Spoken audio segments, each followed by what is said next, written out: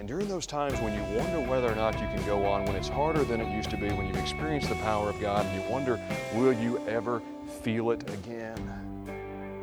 He says you got to remember the mission. This is All Things New with Pastor Barry E. Fields.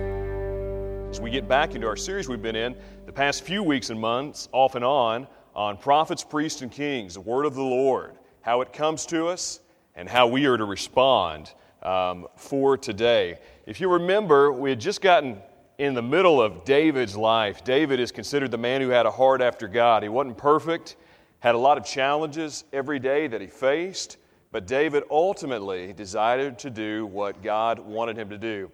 He gets to the end of his life, passes off the baton to Solomon, his successor. Solomon's known as the wisest king who ever lives, and yet about a few years through his reign, he begins to become distracted and he begins to go after the things of the world rather than the things of God. After Solomon comes the next king, Rehoboam. And during the time of Rehoboam, as a weak king, the kingdom is divided. And so the northern kingdom takes the 10 tribes of Israel, the southern kingdom of Judah takes the 2 tribes in the south, and sometimes these kingdoms are united against others. Sometimes they are fighting among themselves in a civil war, but it's never the same after that. Good kings rise up, bad kings rise up, every kind of king in between rises up, and God uses, during this time, His prophets to declare the word of the Lord to the people of God. And perhaps one of the most significant ministries in all of the Old Testament, at least one of the fascinating, from my perspective, is the ministry of Elijah. Elijah is given a spirit of anointing by God that frankly we just don't see all that often in other parts of Scripture. He is given that mantle of leadership by the Lord. He first appears on the scene in 1 Kings 17, and what he does is he spiritually forecasts the weather. He tells the king, it is not going to rain. If you won't listen to me, I'll use the weather to get your attention, God says. He does that, and there's something incredible about his ministry. He walks through to someone who is hungry and creates this type of miracle jar that'll never run dry, kind of forecasting what had happened before, hearkening back to the days in the wilderness. He even raises someone from the dead. And then he gets to the prophets of Baal, who most of the people had gone after in that day. They had forsaken the true God after false gods, and he called down the fire from heaven. 400 prophets of Baal gathered together, said, let's have a contest between the God that you claim and my God, and let's see what happens. And so the prophets of Baal begin to prostrate themselves. They begin to castrate themselves. They begin to try to get their God's attention. And Elijah is mocking, calling after them. Maybe your God's taking a break. Maybe he's on vacation. Why can't your God hear? And so eventually, when they're unable to make the fire come down, Elijah stood up and he said, here's what I want you to do. I want you to pour water on that altar as much as you possibly can. They pour it and they pour it and they pour it to make it as wet as possible, because as you know, the wetter something is, often the harder it is to catch on fire. Elijah's doing something. He wants to prove that only God could do this. And I want you to notice what it is that he prays in 1 Kings. He doesn't pray, God, don't let me embarrass myself today. God, please show up in the hour of my need. He says, God, show him who the real God is. And the Bible tells us that in that moment, the fire came down and rained from heaven. The 400 prophets of Baal were slaughtered. And Elijah actually runs so far ahead of everyone else that he beats King Ahab back to his spot. Ahab's got chariots. Elijah's just got feet that are anointed by the Lord. Beats him there. Elijah has this incredible ministry. He outruns all of the king's horses, all of the king's men, and yet at this instance, God has to come and put him back together again. Look at 1 Kings 19, beginning in verse 1. We read about perhaps the most wicked king and queen in all of the Bible. In fact, God gives a description of Ahab through the Scripture a couple of chapters previously in 1 Kings 17:33. I'll read that to you. Ahab made an Asherah, false god, and Ahab did more to provoke the Lord, the God of Israel, to anger than all the kings of Israel who were before him. Now listen, you want a stat line in the Bible, that's not the one that you want. In other words, Ahab made God more mad and more angry than anyone else before him, and Jezebel wasn't much better. If you don't see any kids running around named Jezebel, if you didn't decide to name your daughters that, there's a reason why. It's because the wicked witch has nothing on her ministry. And in 1 Kings chapter 19 and beginning in verse 1, we see King Ahab and Queen Jezebel for who they are. Ahab told Jezebel all that Elijah had done and how he had killed all the prophets with the sword. And Jezebel sent a messenger to Elijah saying, "So may the gods do to me and more also if I do not make your life as the life of one of them by this time tomorrow." Then he was afraid, and he arose and ran for his life and came to Beersheba, which belongs to Judah, and left his servant there. But he himself went a day's journey into the wilderness and came and sat down under a broom tree. And he asked that he might die, saying, "It is enough. Now, O Lord, take away my life, for I am no better than my fathers." And he lay down and slept under a broom tree. And behold, an angel touched him and said to him, "Arise and eat." And he looked. Behold, there was at his head a cake baked on hot stones and a jar of water. And he ate and drank and lay down again. And the angel of the Lord came again a second time and touched him and said, "Arise and eat, for the journey is too great for you." And he arose and ate and drank and went in the strength of that food 40 days and 40 nights to Horeb, the mount of God. There he came to a cave and lodged in it. And behold, the word of the Lord came to him and said to him, "What are you doing here, Elijah?" He said, "I have been very jealous for the Lord, the God of hosts, for the people of Israel have forsaken your covenant, thrown down your altars, and killed your prophets with the sword. And I, even I only, am left, and they seek my life to take it away." And he said, "Go out and stand on the mount before the Lord." And behold, the Lord passed by, and a great and strong wind tore the mountains and broke in pieces the rocks before the Lord. But the Lord was not in the wind. And after the wind, an earthquake. But the Lord was not in the earthquake. And after the earthquake, a fire. But the Lord was not in the fire. And after the fire, the sound of a low whisper. And when Elijah heard it, he wrapped his face in his cloak and went out and stood at the entrance of the cave. And behold, there came a voice to him and said, "What are you doing here, Elijah?"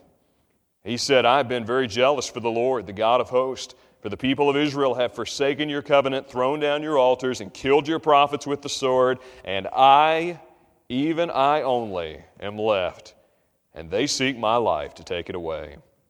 And the Lord said to him, "Go, return on your way to the wilderness of Damascus, and when you arrive, you shall anoint Hazael to be king over Syria, and Jehu, the son of Nimshi, you shall anoint to be king over Israel, and Elisha, the son of Shaphat of Abel-Meholah, you shall anoint to be prophet in your place.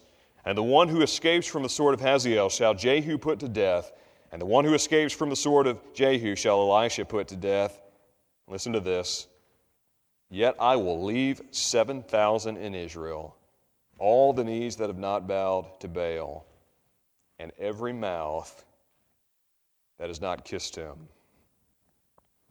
I guess what most fascinates me about this passage is to have all of that power of God, to have all of that spiritual anointing, to have basically the Lord at your beck and call. You want it to rain, make it rain. You want it to stop raining, stop raining. You want some fire? I've got some fire. To have that ministry to where you've sensed the power of God. Maybe you've been there. You haven't called fire down from heaven, but you've felt the power of God in your life. And I'm telling you, when the power of God is in your life, it is as if you are invincible. You're not, but it feels like it. You've felt the Spirit of God so working. You haven't had any miracle jars, but you've sure seen miracles in your life. Maybe there's a miracle that you're here today.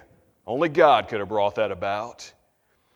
And to have and to know and to experience and be with God, and yet this little word from a wicked witch, it's as if there is a feather on the cap of Elijah's ministry, and that feather just begins to fall over these blocks of God's Word and just crumbles down His Word. You think about this. He's got a James Taylor song literally in his hands. He's got fire on one hand, he's got rain in the other, and yet this one death threat. And it's as if he's been derailed. Now look, if you're going to live for God, if you're going to do any type of ministry, criticism is going to come with it. Doesn't mean you should be arrogant, doesn't mean you shouldn't listen to counsel and take wisdom, but if you don't like criticism, you need to go sell ice cream. Because if you live for the Lord, it is coming your way. All who live godly in Christ Jesus shall suffer persecution. Elijah has heard criticism before. Surely he had felt it when they said he was just showing off. Surely when he did that miracle jar, someone said, well, if he had gone to the grocery store, we could have fed him that way and stimulated the economy. Surely he heard the word of the Lord over and against the cry of the people. And yet in this moment, this little word almost takes out his life. I like what Spurgeon said about it. He says it much better than I do. He says, see Elijah after the fire has fallen from heaven, after Baal's priests have been slaughtered and the rain has deluged the barren land. For him, no notes of self-complacent music, no strutting like a conqueror in robes of triumph. He flees from Jezebel, and feeling the revulsion of his intense excitement, he prays that he may die. He who must never see death yearns after the rest of the grave. Now, the Scripture is going to tell us that Elijah was translated that he should not see death. That is, God came down from heaven as a whirlwind of fire. I met a young boy during the fellowship time just a few minutes ago. His name was Elijah. His dad told me he's like a whirlwind all the time too. I can't control him. Elijah comes in. It's a chariot of fire. God takes him out. He never dies. But he sure asked to die. Right here. Man, he wanted to. It's Jacob wrestling with God all night long until he gets his blessing, but he walks away with a limp. It's Paul up there seeing visions that nobody else can see. It is as if he sees a glimpse into the third heaven. He gets on top of the universe, but when he comes back down, there's a thorn in the flesh waiting on him. I don't know if you've had this experience. I've looked back on times in my life when things were difficult in life or in ministry or whatever's going through. And sometimes when you're going through it, you're not thinking about it. You're basing things on your adrenaline. Perhaps you've seen videos of people who almost exhibit this superhuman strength at a time of an accident. A vehicle's on top of someone else, and strength that they didn't know that they had just comes from the adrenaline. They're able to pick the vehicle up in time to slide someone out. A mother who would normally hesitate with everything that she's got because she doesn't like to swim will drown in order to rescue her child. It is as if in that moment of time, because you're not thinking about it, the power is there. That must have been what Elijah felt when the prophets of Baal came at him. It must have been what he experienced when he was able to outrun everyone in his life. That supernatural power and grace was there, that when he looked back on it, he said, the only way this happened, the only sustaining power I have is from the Lord. That life is ultimately a series of peaks and valleys. Who hath ascended the mountain of the Lord, but who hath walked through the valley of the shadow of death? That your life will constantly be this series of up, down, up, down. Seasons where there's way more ups than downs. Seasons where there's way more downs than ups. But the valleys are there. And even the mountains aren't necessarily what they used to be, because there's Elijah on top of Carmel seeing the valley and the mountain of the Lord, seeing the fire come down, but now he's at Horeb. And Horeb's a lonely place, because the man who wasn't afraid to get in the face of the king is now scared to death of the queen. It's as if he just hits a wall. Someone pulls the plug on his ministry, and he develops the most dangerous syndrome in all of humanity, which says, I, only I. Lord, nobody's ever had it as bad as me. Sociologists estimate that 20 billion people have lived on the face of the earth at one time or another throughout history, and nobody's had it as bad as you. Nobody's ever experienced what you've experienced. And Elijah begins to throw himself a holy pity party with God alone as the audience. And yet, rather than condemning Elijah, the Lord doesn't do that. He does some things that are very good for him. He makes him eat. He makes him sleep. And then he reminds him that he's not alone, and he enables him to complete his calling. I can see Elijah calling out all of these things. Look what he says in verse 10 of chapter 19 when God asked him, "What are you doing here?" He says, "I've been jealous." Another word is zealous for the Lord, the God of hosts. "For the people of Israel have forsaken your covenant, thrown down your altars, killed your prophets with the sword, and I, even only I, am left, and they seek my life to take it away." You can see him running through the list. Here's my resume of accomplishments, God, what I have done for you. I have been in ministry. I have called down the fire. I have healed the sick. I have raised the dead. I have given food. I have changed the weather. I have outrun the chariots and all of the horses. I have stood and declared the word of the Lord, and now they're seeking to take my life. And you can hear God just respond, as he often does, in that still, small voice, "Elijah, I'm not nearly as concerned about what I can do through you as what I need to do in you. I'm not nearly as worked up about as what I can accomplish through you as the work that needs to be accomplished in your life and in your soul." And he declares to him,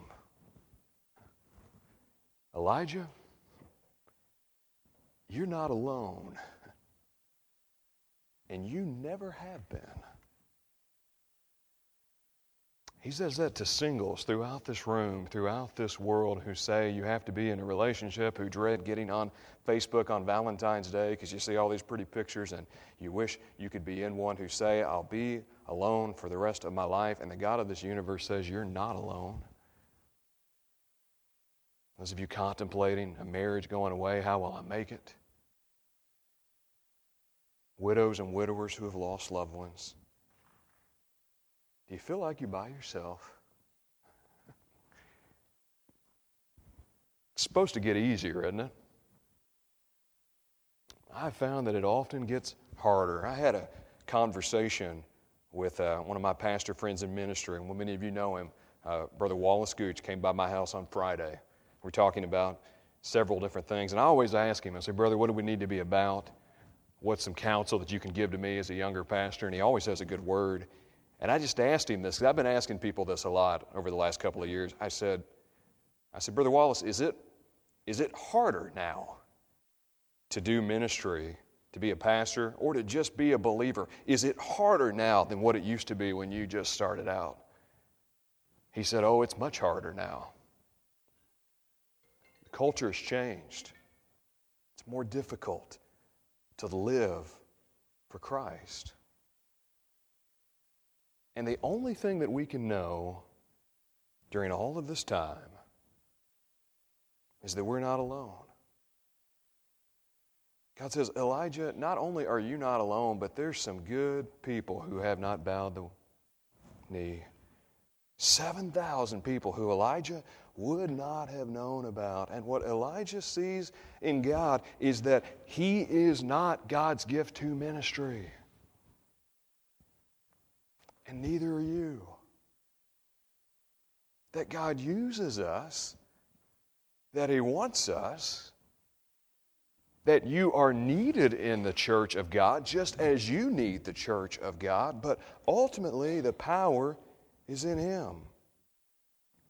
I came across a number of letters that my pastor wrote early on in his ministry. I've got his papers and files from when he passed away, and I just had some time to go through them the other day. And this is what he wrote upon his resignation from the first church that he pastored in Guthrie, Kentucky. This is August 1955. He's 25 years old. He wrote, "We do not always understand the workings of God, but we do know that God has a way and God has a will, and that He makes no mistake.